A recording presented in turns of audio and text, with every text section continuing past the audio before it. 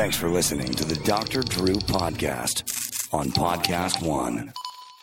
When everyone is on the same page, getting things done is easy. Make a bigger impact at work with Grammarly. Grammarly is your secure AI writing partner that enables your team to make their point and move faster. You can even save time by going from spending hours editing drafts to just seconds. Join the 96% of Grammarly users that say it helps them craft more impactful writing. Sign up and download Grammarly for free at Grammarly.com/podcast. That's Grammarly.com/podcast. Easier said, done.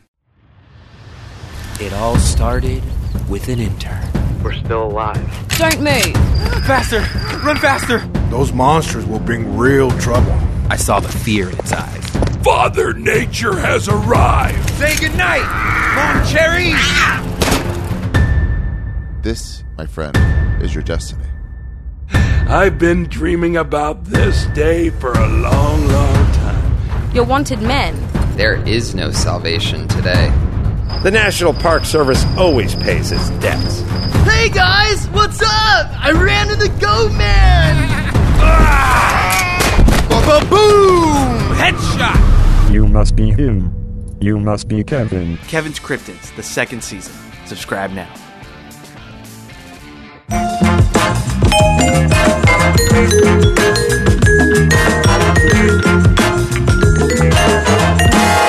And welcome to the Dr. Drew Podcast. Be sure to support those that support us. Click through on the banners and whatnot. Click through on the Amazon banner. Doesn't cost you a thing, but helps us keep a little wind in the sails of the Corolla pirate ship. And do check out a couple things for me. I am going to be doing some more sort of live Instagram, live TV things on there. So do get on my Instagram site if you wouldn't mind. I'll be answering questions live. It's a pretty cool thing where I bring people up on the screen with me. And over at DrEW18 as well, we did that opiate series to how we got into this opiate mess. I'm going to be putting that out as an audiobook soon, and look for a whole series on narcissism in America. But right now, Heather Monahan, welcome to the program. Thanks for having me. So it's a pleasure. So tell me, I mean, there's a lot of things to talk about. There's Confidence Creator, right? My new book. Tell me about that. So Confidence Creator is my first book that I self-published in response to being fired from corporate America after I had broken the glass ceiling and reached the sea level and thought I made it. And for the first time in my life, after 20 years in corporate America, I was fired. What kind of business was that? I was in the radio business, media, ad sales. I was responsible for over $200 million in revenue. Whoop, something happened. What happened? Keep going. $200 million. I was responsible for over $200 million in ad sales and revenue, and I had a huge team of people that reported to me, and things were going great. I won countless awards, and in 2017, I was named one of the most influential women in radio, and I was fired a month after that. And, perfect. And radio is a nefarious business, especially right now. It's a challenging road Were right you now. in one of the businesses that took on all that debt? You know what? Our company, it's a publicly traded company. Listen to me. I still say our. That's, somewhat upsetting. A year later, I still feel that connection like many people do when they get fired. However, that company was doing pretty well, but that industry is definitely challenged. We're down to like 4 companies, right? And I don't know anyone that's not encumbered with literally billions of dollars of debt.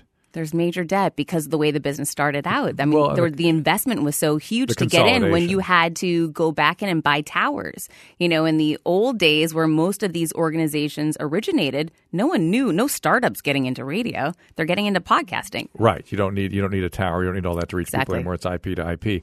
But there still is something about mass media. There's something about it that something in the airways. So it'll always be around. People keep sounding the death knell. I don't think that's going to happen. But it's likely to be restructured. And if they're restructuring your debt and a new board comes in, all the C-level people are out. Is that what happened? No, that's not what happened, but that was a good story. Right? I mean, that's the way it goes often. Here's the real story is the founder I had worked for 14 years who constantly elevated me, he became ill. And at 87, he promoted his daughter, the CFO, to take over for the company. And as soon as she had charge of the company, she fired me. I don't want to hear that. Is that a personal story of trouble, or is? I don't think that's personal. I believe that there are women in the workforce and in the world that are confident, and there are women in the world that if you are a threat, you will always be a target to them. And that was more of the situation. That's so bizarre to me, the way women treat each other on that level. It doesn't happen all the time. There are a tremendous amount of now today I'm an entrepreneur. I find women that literally break over backwards to help me and do so much for me for nothing. It's amazing to see. But in that one situation, that was someone that I believe felt threatened by me. Why else would you treat someone like that? I don't know. But again, men don't, I guess they do some of that, but not as specifically that way. Agreed. Yeah, which is awful because you would think, particularly today, women would be interested in empowering each other. It does not always happen. Well, it happens. I've always said, before the whole Me Too thing, I saw this thing coming. And I was going to college campuses. And I was going, why are you treating each other like crap? You started at age 12, and that's when that happens. And let's stop. Let's stop doing that and start building on the backs of one another rather than tearing each other down. And I think we're getting there. I think that's sort of the eve, and that's what you're all about, right? That's what Boss and Heels is about. Well, my belief is that if you can get yourself to a place where you feel good about you and you are your authentic self, then you're not so concerned with what anyone else is doing because you feel safe and good within you. It's when you don't have that fundamental feeling that you begin looking at everything else outside of you as a potential issue or challenge. So Boss and Heels, tell me about that. So this happened while I was working for that company. I had reached the C-suite. I was doing very well, and I had my son. I still felt not passionate about what I did every day. I wasn't giving back. And I was on a charity, but I decided I'm going to pull the curtain back. I grew up poor, and to let people know what I didn't know when I was a kid, I felt was really important. So I did that. I created a website, a blog, and a hashtag, Boss and Heels, which is all about owning who you really are.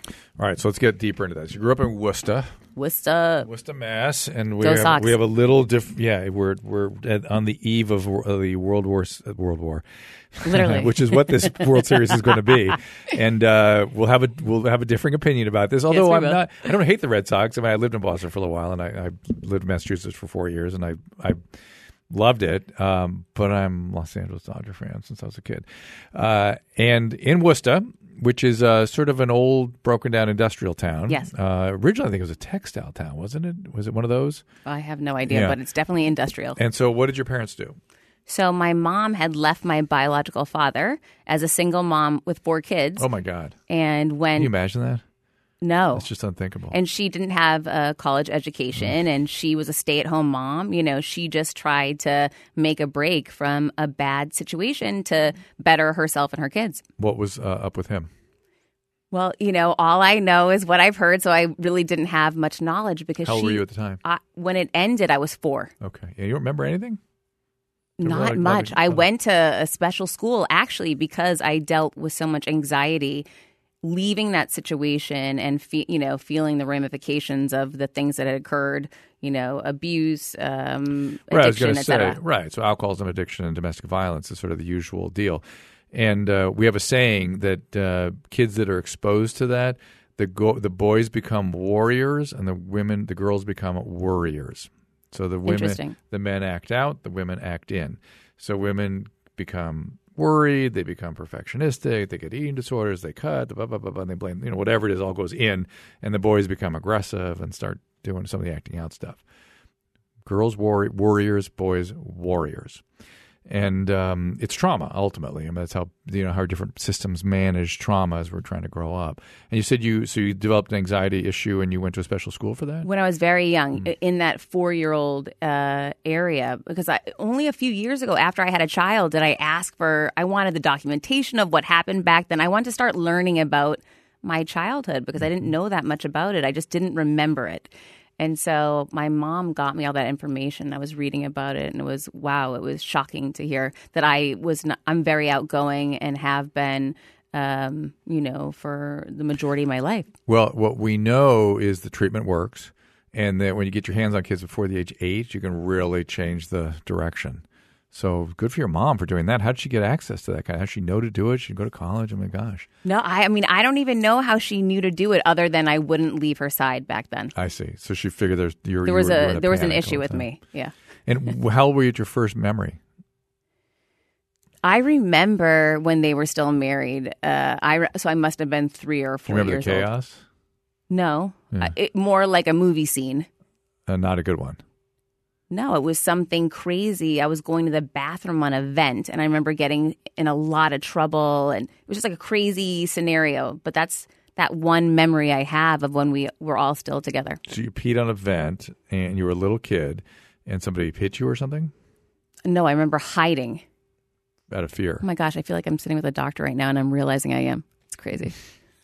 and it was like a terror. Scared. Yeah, terror thing. But you don't remember what happened as down the. No. You were probably under 2, judging by sort of the behavior and stuff. I bet you. Maybe. Yeah.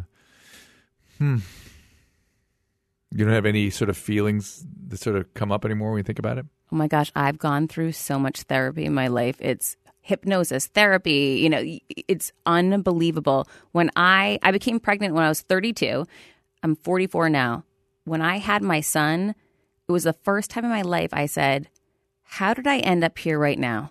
And how do I make sure my kid doesn't have to go through the challenges I did? I better start figuring out those answers. And I did this deep dive. At that point, I had wherewithal. I had means. I was successful. I had money. So I could start employing different tactics and strategies the same way I had in business for others to myself. Which is treatment. We call that treatment. Well, call it what you may. But I just started saying, hey, how can I figure out what's been happening with me? I don't understand. And you don't know as a regular person that's treatment or anything. You just know something's off.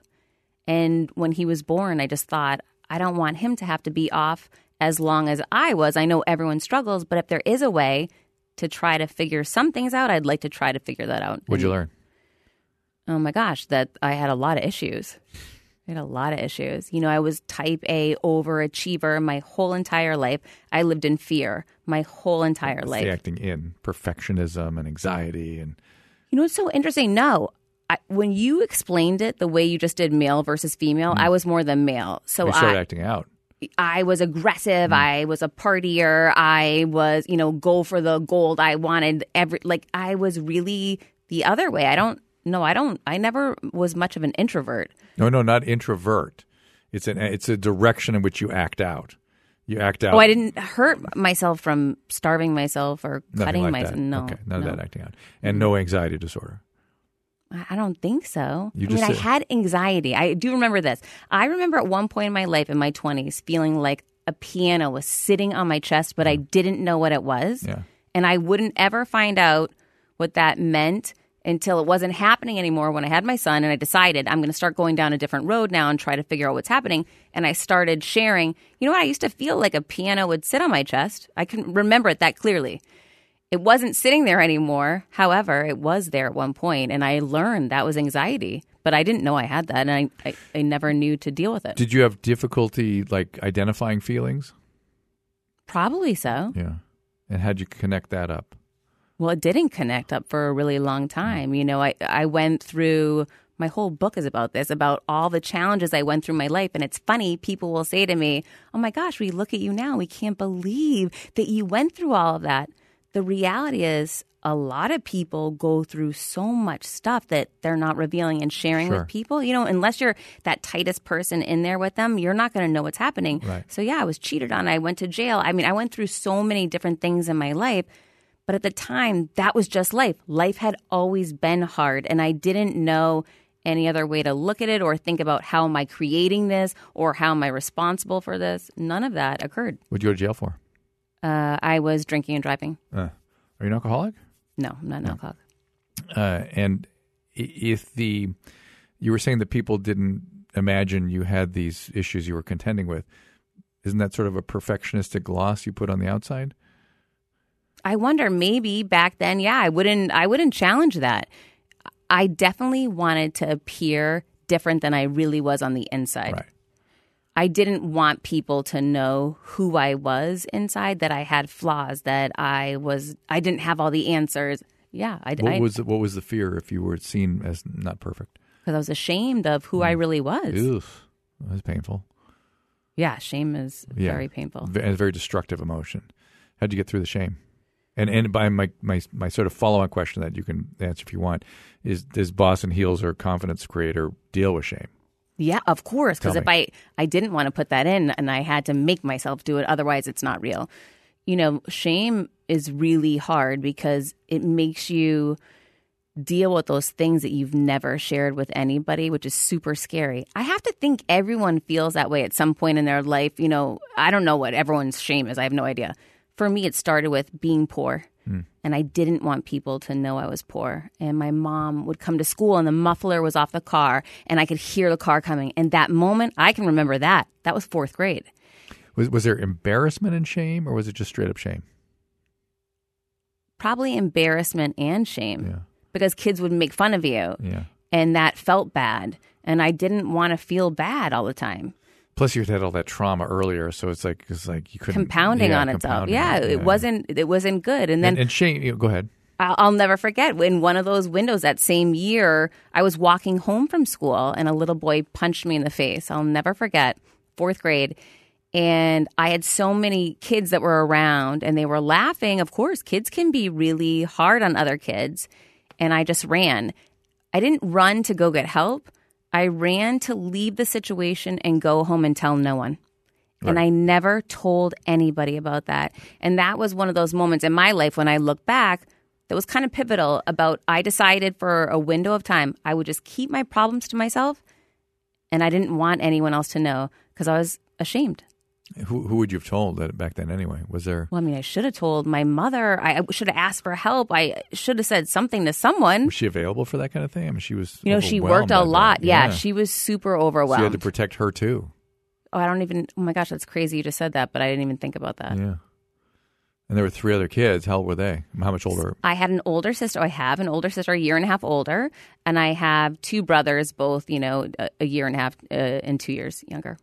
And she was dealing with all that. Sure. Were they starting to misbehave at that point too? Oh, yeah. Our house was wild back then. Wild. Ugh. Did they mistreat you, the siblings? No. I probably mistreated them all. I used to create songs for my little brothers to say, Heather, she saved every one of us. And they would be my little minions, my little brothers. And then we would fight against my sister. We had these crazy environments that would go on at home, based upon who you were. My sister was a smart one. She got perfect grades. And everyone had to leave her alone, for schoolwork or this or that. And Heather was the athlete and this one. And, everyone paid attention to her because she did this. The boys were, everyone had their own role you were supposed to play. That's the way families work, right? There's you technically you're an alcoholic family, right? Because dad was in whatever he was, and there's the heroes, there's the perfectionist, there's the scapegoat. There's all these different roles that are specific in alcoholic families. Who's the scapegoat? I wonder who the scapegoat was. I don't know. That's not clear to me, though. Right now, when you ask the question, nothing pops. Everybody doing okay? Everybody good now? Listen, life is not perfect, right? I'm the only child that's divorced. I will tell you that. Everyone has families and children, and, they're doing fine. However, in some regard, I feel like I'm really starting to morph into the person I was meant to be, but it's happened so late in life for me. Do I have that answer for my siblings? No, I don't. I don't know, because people come to that realization when they want to, or they don't ever. I have no idea. Right. So part of sort of being who you really are is what you're talking about. Right. Is sort of consolidating all the different parts of yourself and using it, and oftentimes it's expressed in a career path that uses all the different parts of you, right? Does that make sense? Yes. And it feels like that's what you're doing here with your current project. Is that accurate? 100%. Yeah. And so tell me more about it. Tell me what it is about you that you've got to offer for, I assume it's other younger women you want to? You know what? I started out that way. So a few years ago when I was still at the publicly traded company in that corporate America job, someone said to me, what are you really passionate? What are you doing? Pick your head up. Stop just doing what you do day to day. And no one had ever said that to me. I never had that thought. I want people to have that thought. Pick your head up and think about, who do you really want to be? What is important to you? What is your passion? Because I got on that track for a long time of, this is my job and I'm making money and I'm responsible. So I did that.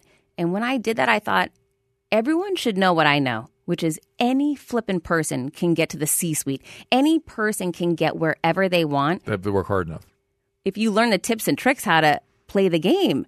it's beyond, work hard. We all have our own superpowers. So, you could work hard at one job and you might not get there, but learn there's different tactics and elements that go into it, especially with corporate America.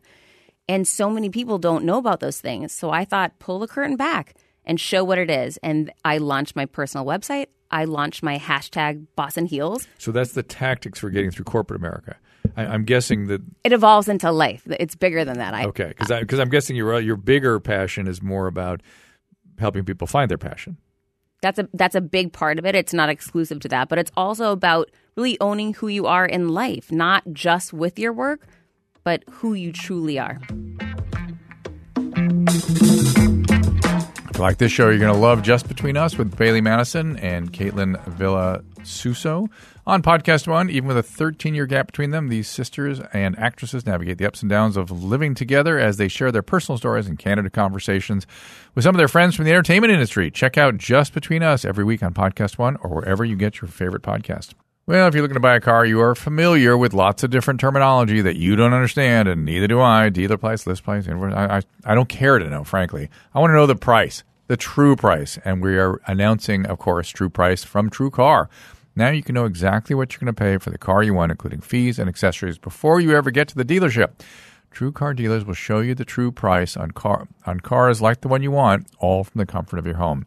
And True Price is a great price because TrueCar shows you what other people paid for that same car you want. You see that scatterground, you look at it, you see what a fair price is, and the certified dealers know that you're watching, so they set the true price competitively so they can win your business.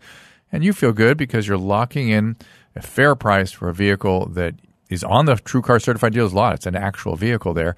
And it's a true price. It includes fees and accessories and everything. So when you're ready to buy new or used, don't forget they have used cars as well. Go to visit TrueCar to enjoy a more confident car buy experience. Some features not available in all states.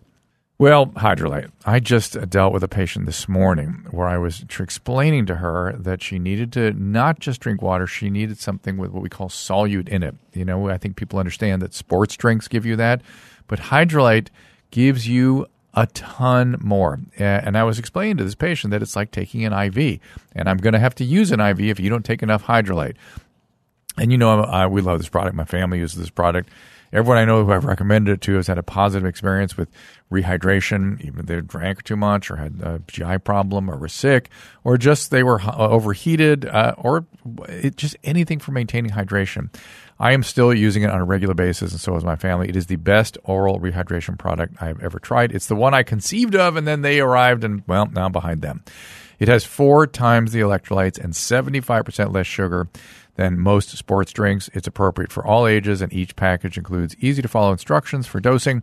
Comes with great flavors, orange berry lemonade. It's available in a pre-mixed powder, or my personal preference, the effervescent tablets. Simply drop in a glass of water or a bottle of water. Literally don't leave home without these. You can find Hydralyte at Rite Aid or at Hydralyte.com/Dr. Drew, DREW. For a limited time with our listeners, 30% off Hydralyte. Just click the banner at drdrew.com.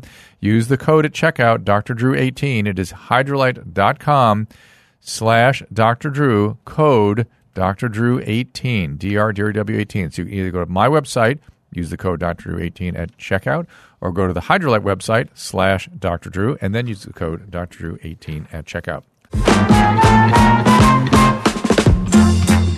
Give me a sort of a primer. How do I, without treatment, because I know how to do that with treatment, but how do you advise people to do that? And presuming, let's even presume you're talking to people for the most part who don't need treatment, but they do need to find themselves, which is millennials these days. I'm imagining millennials would derive a good deal from this. So there's a few different ways. One way that I found really helpful, I sent out, I won an award. It was called, I don't even know what, but it was about unique value proposition. What's special about you? And I couldn't answer the question. Imagine that. I didn't know myself well enough to answer that question. So what I did, and I encourage anyone who feels like this, if you don't know who you really are, what's special about you, send out an email to 10 people in your life, work, social, personal, whatever, and just ask this: what do you see as unique and different with me? What is that value that I add? Would you also advise people, because I've been telling my kids this lately, and you tell me if this is a bad idea or a good idea, to that I totally 100% agree with that move, but also ask for input from people that aren't sort of the people you would necessarily always hang out with? Sure. And ask how they perceive you? Right, to see how that differs from the people who are close to you. A different pair of glasses, you know what I mean? Well, that's interesting for the people who might act differently around those they feel safe with versus those they're pretending in front of. Yeah, or you'll learn stuff about yourself. Sure. And I think people are afraid. That part is always the frightening part, I think, for people. I mean, obviously they feel... I know it's weird to put out an email like tell me what you see special about me or whatever. It's weird because it's different, but you know what? When you do it, it's an amazing experience. I agree. And I'm sure people are happy to do it, but it feels weird to do it. Sure. But I'm sure people are happy to do it. But the scarier part is go out to the people that you don't really know that well and go, how do you experience me? But you know what's funny? Sometimes exposing who you really are to the people closest to you is tremendously harder. Yeah. And you kind of won't do it. Well, that's what I did with my book. And those were the really hard moments, was sharing it with my family first. Give me an example. So my book is a compilation of my lowest moments in my life and how I learned to build confidence from them. Sharing that with my family first, I anticipated 100% support. I don't know why I anticipated that. Okay, let's just be honest here. You expected it. I expected it. Okay. For anything you had to tell them. For the book, I just felt so proud of it. And I thought they were going to be behind me, rallying behind me, because this was a really courageous move. I knew when it went out to the U.S., this thing is going to get haters left and right. I'm familiar with that. I've been in business a long time. I get haters. So I was ready for that. I shared it with my most inner circle in my life. And, I found people not supportive in that bracket I had bet on. And what were they taking issue with? So many things, My mom went dark on me for a couple of days, and it was really hard because when you're scared, when you try something new, right? I've been in one business for 20 years, and I'm starting over as a rookie. How do I know I can go from being a successful executive to being a good writer? You don't know, right? So in that moment, I don't know. I'm scared. So I'm taking a chance, and I took a chance on something. I'm petrified, and I shared it, and my mom didn't return my calls for a couple of days, so I knew something's wrong. And when my father was the intermediary for the two of us. Is he sober now? No. So my mother got remarried. Your biological father, where's he? He's dead. Alcoholism? Drug addiction? We don't really know because we didn't keep up with him. My mom left him, and ultimately she got full custody. My father adopted us. So okay, so and they're still married? And they're still married, yes. So he helped you. Yeah, so he was the go-between for my mom and I on the phone, and he would hold the phone and say, Heather, I know you're upset, but what do you want me to say to your mom? Because she's standing, and I'd say, can you please tell her this isn't about her? Does she think it's about her? But what's interesting is, and these were the things I didn't think about. We always think about ourselves, right? And I was thinking about me, and I'm so proud of me, and this is like such a bold moment for me to own me. What I didn't think about is, how could the stories I share affect other people? I didn't really think that much about it because the book isn't about them, right? There's 43 chapters around so many different people and my experiences. So there are kind of two general ways of experiencing yourself. And one is you experience yourself first outwardly through other people, like other people's emotions and feelings, or how you then experience yourself, versus you experience inward yourself first, and then how other people react is sort of a secondary issue. And like somebody like me, I'm pathologically involved with other people. And I'd be worried that every word I put out would be affecting other people. I'd be just totally preoccupied with that. Because I would know that if I talked about my experiences that reflected poorly on, I had pain in childhood that my parents didn't identify, I know that would hurt them. And not only that they would claim responsibility for it, but it would just be hurtful to have to realize that, oh, geez, I didn't pick that up when she was suffering. Or I wish I'd done. You get a million ways you get hurt when your kids tell their story, right? A million ways. Think about your son. How old's your son now? 11. Imagine if he becomes 28 and writes a book. And at 11, my mom was busy with her book and checked out and fighting with her mom. And she didn't realize that I was just reaching puberty and she wasn't paying attention to that. And I was freaking out and weird. You know what I mean? I mean, that's the way it works. It's being a parent. So when he writes that book or whatever, you're going to have feelings about it. It's normal. You should say, listen, my daughter busts my balls all the time. She's a writer, and it's like, oh, I have to read. I read every page, like, oh, but in some ways, aren't you so proud that she can own her voice? To share 100%. It's a mix. It's her perspective, right? It's and then her brothers react because everyone reacts. Everyone reacts. They feel invalidated because they didn't experience the same thing, and how do you know that's really what happened? Right. And then everyone has a perspective, but this is a learning for you. Yeah, so that's been really interesting. But ultimately, she did come around. And I'll tell you, moms and daughters have weird relationships. Oh, my God. Are you kidding? Yeah, well, obviously, you know this better than me, right? But I'm like just a regular person noticing the world now.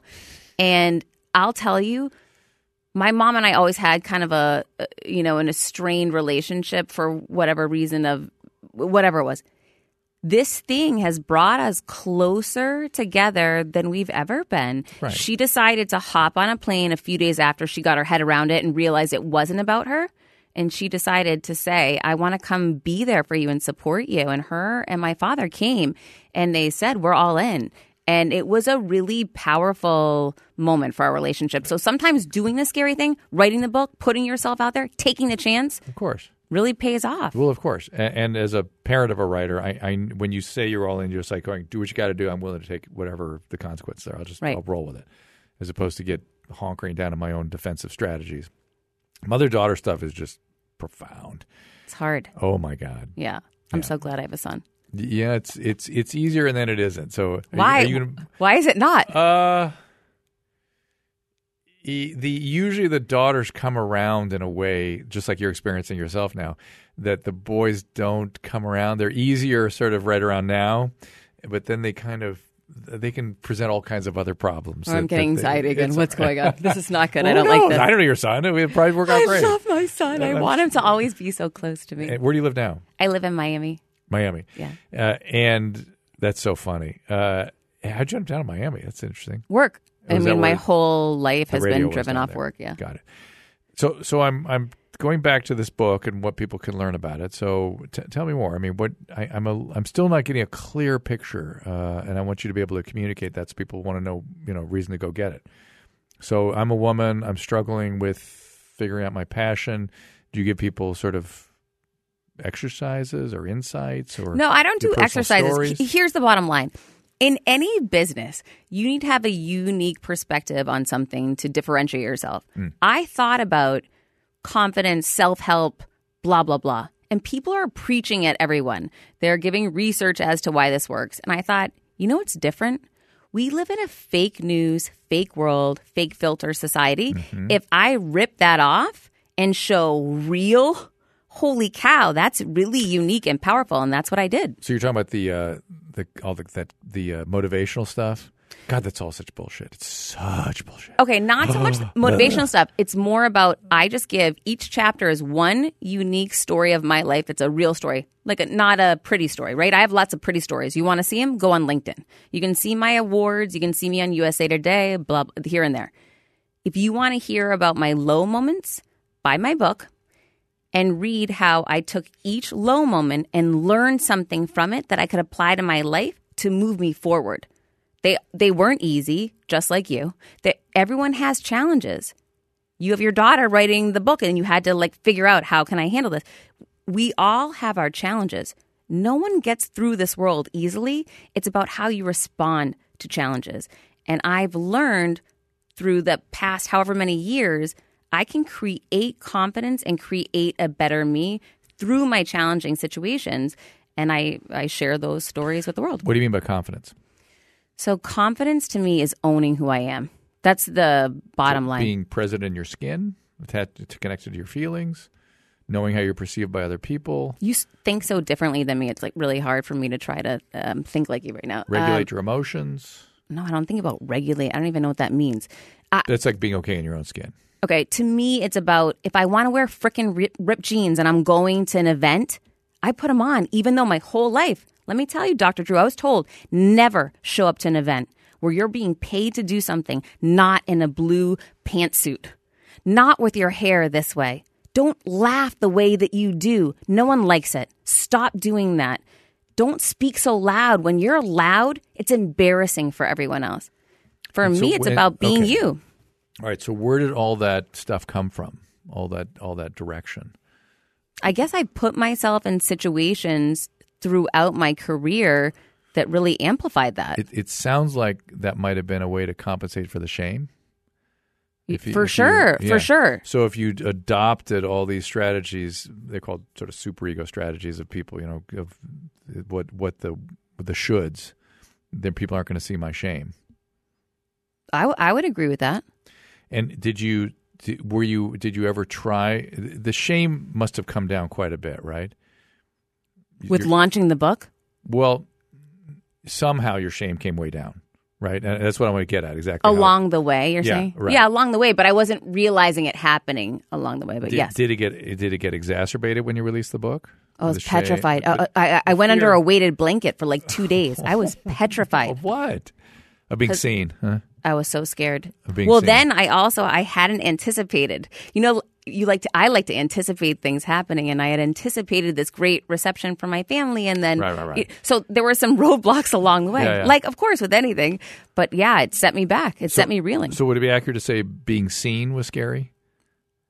Being seen for who you are? I mean, okay. Would you like to be seen naked on your fattest day? You're not a woman, so you don't understand PMS. Well, you understand it, but you don't have it.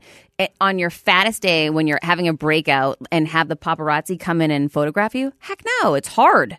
That's what it felt ballsy. Like. That's what it felt like. Well, that's what it is. That's what it is. That's what it is. If you were going to, and I know you've written books, but if you were going to write a book about your freaking worst moments ever, that's what it is. It's scary. And well, because certain people's personality are constructed in such a way that shame is especially harder. Yeah. And that's kind of what I'm getting at. For sure. Yeah. I agree. And at its core, when shame is an issue, it's being seen, fully seen, right? It's really scary. You called it naked, right? Yes. And that's what it feels like. Scary. It's being naked. Yes. And they're going to see all this shameful stuff. But like just for people out there, give them an example. In recovery, I dare say, make people take a look at all their stuff and then tell another person about it, Scary. right? And they're encouraged to tell the most shameful stuff. I mean, when you're an addict alcoholic, you do just horrible shit when you're in your disease, and they sort of want to disavow it and pretend, well, I was loaded, it wasn't me, but guess what? You got to own it. It's yours. And this feels like you did that on a sort of a public scale. Yeah. Yeah. And usually after that, how long ago was that? May 22nd it dropped. So it just happened. Yeah. Usually after that, shame is much more manageable. Oh my gosh, Okay. It's nothing. Okay. It is like nothing Like now. it goes away. Yeah. And usually... Truly. Right. It's crazy. Yeah. Which I want people to know that too. The minute you start owning it, my God, you're going to feel so much better. That's right. So this is a great lesson, which is that if you feel shame or guilt too is another thing that gets away with this is why confessions are so effective. If you open who you really are and let people see you.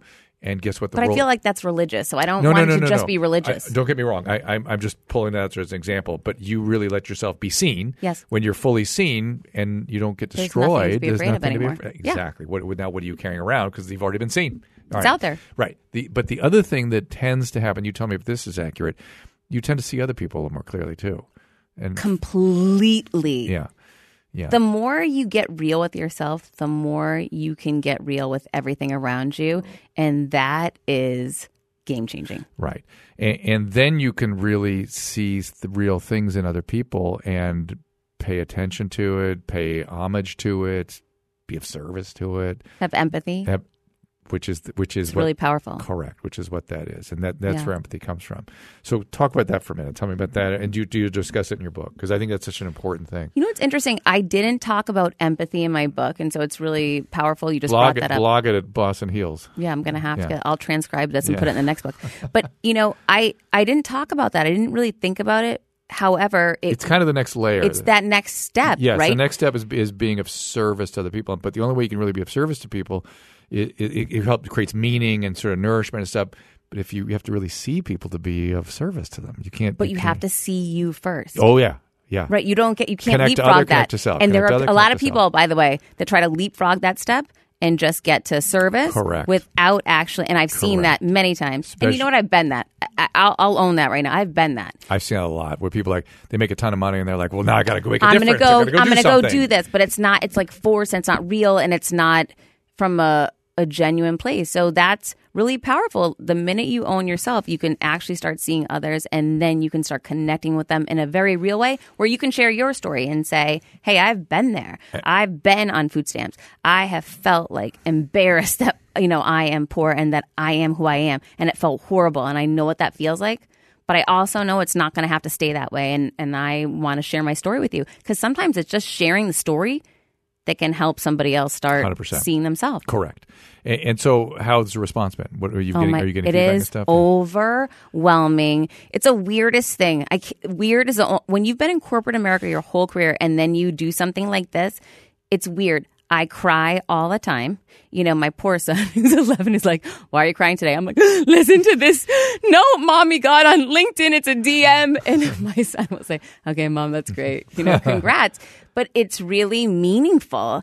And for so long, when you do something that doesn't feel really meaningful, that feels empty almost, right? Like making money for the man or for the shareholders. And now I'm working on something for me, but not only just for me, for the greater good. It is so cool. And the support and the opportunities. In corporate America, things never just showed up for me. These days, things show up.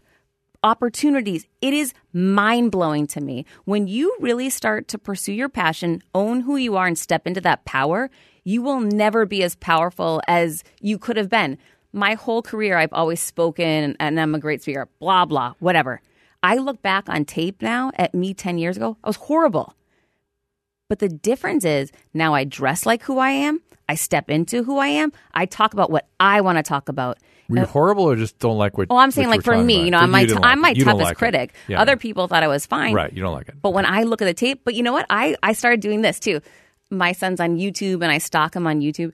So one night he went to bed because you have to know what they're doing in their room. I want to know. So I put him to bed and I'm on the YouTube seeing what he was watching, Fortnite, of course. But then it starts serving me Eddie Murphy YouTubes. I don't know why. He likes humor too, so maybe he was watching something funny. And it was the first time Eddie Murphy was ever on David Letterman. And he looked like a nerd. And he was sweating. And I started relating to that. Like, what we're all going through is a progression. Because I watched him 10 different shows along over however countless years. I don't know how many years. They kept feeding me the episodes. And I watched him evolve into someone who's so insanely confident. I don't even know if he knew David Letterman was there anymore. It was his show. Right. But it's all about this. And that's what I remind myself. It's about progress, right? I started in this whole entrepreneur world a rookie a year ago. And so I have to keep reminding myself, so did Eddie Murphy. So did Dr. Drew at some point, right? Like whoever you are. And we so want to say, no, but that person's on the hilltop and killing it. No, BS, they're not. Right. But in the world we live in, it's easy to do that. And a lot of them haven't done the work that you've done. So they're up there. That's what's so crazy. Well, think about that. They're up there feeling shame and fearful. And if their fear of being I didn't seen, think about that. This is something I have to deal with all the time with these folks, which is that they're who we see them to be versus how they feel about themselves is a big disconnect. Difference. Yeah. And they're fearful of being seen. Because they allow shame and guilt. And so imagine being seen by everybody, but not wanting to be seen. Now I feel bad for them right now. I'm sitting here and I actually feel bad for them because that's actually kind of bummer. And I wasn't feeling like that before. I was like, oh gosh, these people are killing it. I'm a little jealous. Well, some of them you should be jealous of, but some are feeling a disconnect. Well, Theraworx, of course, is the product I've been hyping for a while now because, look, you don't understand. When people have these horrible muscle cramps, they are desperate for relief. And over the course of my career, I was muscled by patients into using medication I didn't want to use because they were dangerous and after all, muscle cramps. But the patients were so desperate, they couldn't sleep, they couldn't do their daily activities, they couldn't exercise. Well, now with Theraworx Relief, a non-grease foam that is clinically proven to relieve muscle cramps fast and reduce muscle soreness, you've got a solution. And with daily use, twice daily use, Theraworx Relief can prevent muscle cramps before they start. It only takes a minute to apply it, absorbs quickly, really works. People I give it to just love it. I recommend Theraworx Relief to family, friends, patients, and the results speak for themselves. People tend to give it to the people they know, too. They're so excited about it. Theraworx Relief is my choice for preventing and relieving muscle cramps. Make it yours, too. Get Theraworx Relief in the pain relief aisle at Walmart, CVS, Rite Aid, and Walgreens, or by talking to your pharmacist. Learn more at TheraworxRelief.com. That is THERAWORX, Theraworx Relief for your muscle cramps. Zoom. Love these guys. Zoom.us. Video conferencing has changed everything. And, we've been trying all kinds of things over the years. And I don't know about you, but I always had things I wasn't getting out of the products, or they didn't quite do what I wanted. Well, in 2018, Zoom is the winner. It's just a click of a mouse. Zoom delivers flawless video, pin drop clear audio, instant sharing across any device that is desktop, laptop, tablet, mobile, whatever it is, phone, you name it. It's HD video. It is simply striking. I've done not just the video, but I've done phone calls and conferences without the video, but with the video. I mean, you can do everything. You can share anything with anyone from any device, a Word file, a spreadsheet, a presentation deck, a YouTube video, a photo from your phone. Zoom is everything you always wanted in video communication. They've done it. This is it. And amazing features you didn't even think of, but you wonder why you didn't. You can set up all kinds of stuff. Look, if you've never used Zoom for video conferencing or even for phone conferencing, what are you doing? Go to Zoom.us. If you're using it, you already know what I'm talking about. It's Zoom.us. You can set up a free account today. Meet happy with Zoom video communication. Set up your free account today at Zoom.us. But give me a minute on emptiness. You used the word empty, that you felt empty. Yeah, so earlier in my life, I remember it specifically before I had my son. I got to a point, you can make, I made a lot of money. I was an equity partner in a group. We bought the company for $27 million. I turned it into a $55 million property within under 3 years, and I was a partner. So I made a lot of money at 24 years old. And people will think, oh my gosh, she's so lucky. It's amazing. Her life must have been great. My life was super hollow. I had so many friends. That's an interesting word. That's what it felt like inside to me. It's more than right? empty. It feels more impoverished than empty even. Well, probably like relating back to my whole scarcity thing I already had going on. Everything I did was around fear and driven around chasing this one thing, money. And then if you get it, then what happens? It still didn't feel good. So then that's when the emptiness kicked in, right? Yeah, it really became hollow clear. And really interesting. It was powerful, and I had all this money and nothing to do and no one to share it with. And it was that was a hard time for me. That was I didn't have my child. I didn't know what I was going to do next, and I went through a tough time then. Were you filling the empty with money, things? Yeah, of course. I mean, what else are you going to do, alcohol, right? Whatever. Yeah, partying. Like I was 20. Well, at this point, maybe I was 28 years old. But I was partying. I was like feeling so good about how I looked on the outside. So I put more and more effort and attention into being beautiful and dressing a certain way, and everything being like fabulous. This is that perfectionism I was talking about. Perfect. Yeah. Yeah. Being perfect. No, but I wasn't perfect. I was so because far you felt from empty. You felt on the inside you didn't feel perfect, but you were busy putting perfection. I guess together. on the out to make it look. Yeah, I guess I don't know. I just thought I put so much attention on how I looked. What happened to the emptiness? How did it get filled? It really didn't until I had my son, and that's so crazy. I got married and got pregnant right thereafter and had my son. I remember that day that I took my son home from the hospital, and I just thought, this has got to change. I cannot let him have this life. And I just thought, what if he does and I don't want him to? And even though probably everybody that I knew thought I had the greatest life, Can you describe to me what you mean by this life? On the outside, it looked, I was very beautiful, and I looked really happy because I would go to amazing trips, and, I had all this money, and it looked really, and I had this great condo on the beach in South Beach in Miami, and everything looked, I believe, I don't know, this is what I think, I believe it looked amazing, but I felt so empty. So you didn't want him to be exposed to a mom that was impoverished? And by impoverished, I mean emotionally impoverished? Or what was that? I didn't want him to live like how I had lived. I didn't want him to grow up thinking, chase the money. That's what's going to make you happy. And then have him one day realize that was the wrong route. So you just knew something was wrong. And you had to I knew something was wrong. I didn't have the answer. Like you said, I didn't know it was to do this or that. No, I didn't have that knowledge. Mm-mm. It's a really interesting story. Just so we're clear here, the Confidence Creator is the book. Yes. Boss in Heels. What should That's we go? my hashtag. Okay. It's a website?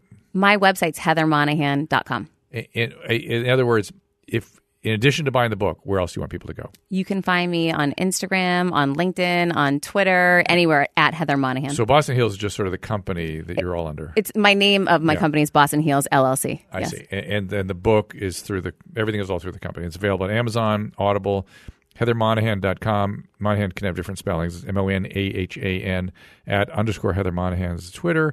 Instagram's at Heather Monahan. You had a psychology degree, and yet you didn't. Isn't that crazy in Clark University? And yet you didn't. Freud letting me down. What's going on? Clark's in Indianapolis, right? I've spoken. No, there. in Worcester, Mass. Right outside of Boston.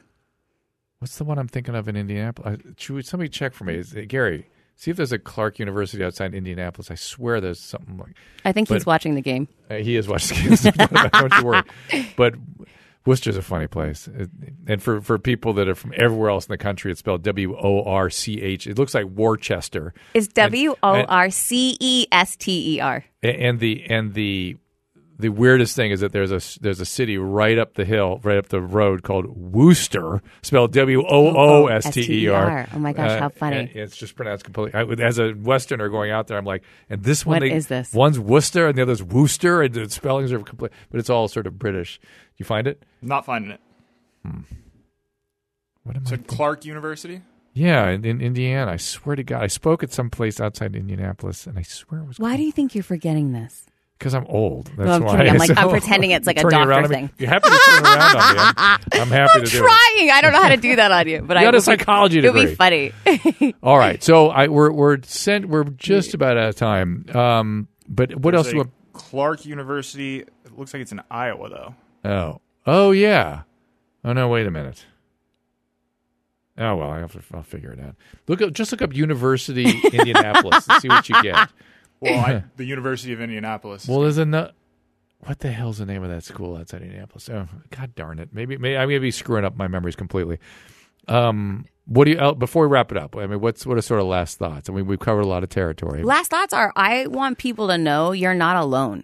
You know, no matter what it looks like out there for everybody else, they are challenged and suffering just like you. And it's all about really. Okay. So I'm sorry to interrupt, but you're using a language that I'm hearing people use more and more these days, which I am delighted, which is sort of the language of connection. So my question to you is, do you connect with people online? Do you feedback? I'm obsessed with answering every DM I get. Uh-oh. You know, and this is because I'm a rookie. No, P.S. Hello, I'm a rookie. So I'm a rookie. I message everyone. Connectivity, though, really is a pretty powerful message. I think that's what you're talking about, right? Like, absolutely. I'm here, you're here, we're not alone. Connect, right? Completely. Yeah. That's exactly what it is. Yeah. I mean, we're all going through the same stuff together. Yeah. It's just a lot of people don't want you to know that. Again, thinking of last thoughts, any idea why we didn't know that? Because we should know that, right? Now that you're in a position where you see it, it's like so obvious, right? It is, but how do we not know that? How do people? We weren't exposed to the same information that we are today. Don't you feel that way? That people are speaking a different language. They almost feel more readily available to share. At least a lot of people do. Versus when we were kids, no one was talking about things like that. Right. I think the 60s, 70s, 80s were just about getting on, and it was much more externally focused and not so focused on what was going on inside. Sure. And our families weren't doing very well, and kids weren't being nurtured or empathically attuned to the way they should have been, and there was no language about that. People didn't know. Yeah, I mean, if anybody's interested, there was a book in the 70s called The Culture of Narcissism with Christopher Lasch, sort of predicted a lot of this stuff and looked at all this stuff. There's another book I'm just digging through right now that sort of is the current congener of that, called The Americanization of Narcissism, where she looks through many different prisms at how we got here and takes on Lash's challenges a little bit. But we've been through a weird, I would argue, I think it's anomalous. I think we've been through a weird 40 years. I just think we have, and I think we're kind of coming out of it. I think the Me Too thing is part of coming out of it, because women are finally going, hey, this does not work for me anymore. I don't want to have to put up with this. Yeah, but not very much has changed in corporate America, unfortunately. Well, that's your next book, because that'd be interesting to me, because I'm hoping it does. Hasn't yet. I'm sorry to hear that. How do they get away with it in this day and age when there's so much liability attached to it? You cannot change a culture in a few months. You're right. There has been no legal actions that have been taken to be implemented to share for. One thing would be great. Media. what does that mean, right? Well, Because, you know, I was with a bunch of... Leslie Moonves. I mean, that's okay, that's great. Heavy. CBS really isn't even... I mean, CBS is a different entity now. But you know what's interesting? I was with a bunch of 22-year-olds yesterday. They told me the only media they consume is Twitter and Instagram. And when I asked the question, why is that media to you? Why is that news? And they said, because it's the first time actual companies can't change the way we're hearing things. And I said, you don't feel that influencers or people are... They said, no, that's real. So everything's changed. Well, of course we know that, but right, media influences, yes, but so do influencers. Everyone's influencing, but they're not seeing that. Right. So it's so interesting now to see the dynamic and now the education and understanding. It's just changing. Influence is another interesting area we got to kind of all look at because people are being influenced and not realizing it. That's it. They have no idea. Yeah. Well, listen, it's been a privilege and a thank you. Congratulations. Thank you. And I'm glad everyone's healed and tolerated, gotten back together. Hey, we're working on it. It's the crucible of fire. You know what I mean? If it were easy, it'd have happened already by itself. It's so true. If success was easy, everyone would have it. But even as it pertains to success in our sort of emotional landscapes, there's defenses and things in our way that don't naturally get out of the way. You have to really make an effort and take the consequences. So good for you. Thank you. And I hope people learn. And we will look at Confidence Creator. You got to get me the book. I got to read it. I've got one in my bag done for you right and now. Done. And we thank you all for being here. And I'll see you next time. For calling times and topics, follow the show on Twitter at Dr. Drew Podcast. That's DRDREW Podcast. The music from today's episode can be found on the swinging sounds of the Dr. Drew Podcast, now available on iTunes. And while you're there, don't forget to rate the show.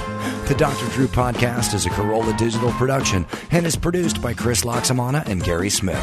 For more information, go to drdrew.com. All conversation and information exchanged during the participation in the Dr. Drew Podcast is intended for educational and entertainment purposes only. Do not confuse this with treatment or medical advice or direction. Nothing on these podcasts supplement or supersede the relationship and direction of your medical caretakers. Although Dr. Drew is a licensed physician with specialty board certifications by the American Board of Internal Medicine and the American Board of Addiction Medicine, he is not functioning as a physician in this environment. The same applies to any professionals who may appear on the podcast or drdrew.com.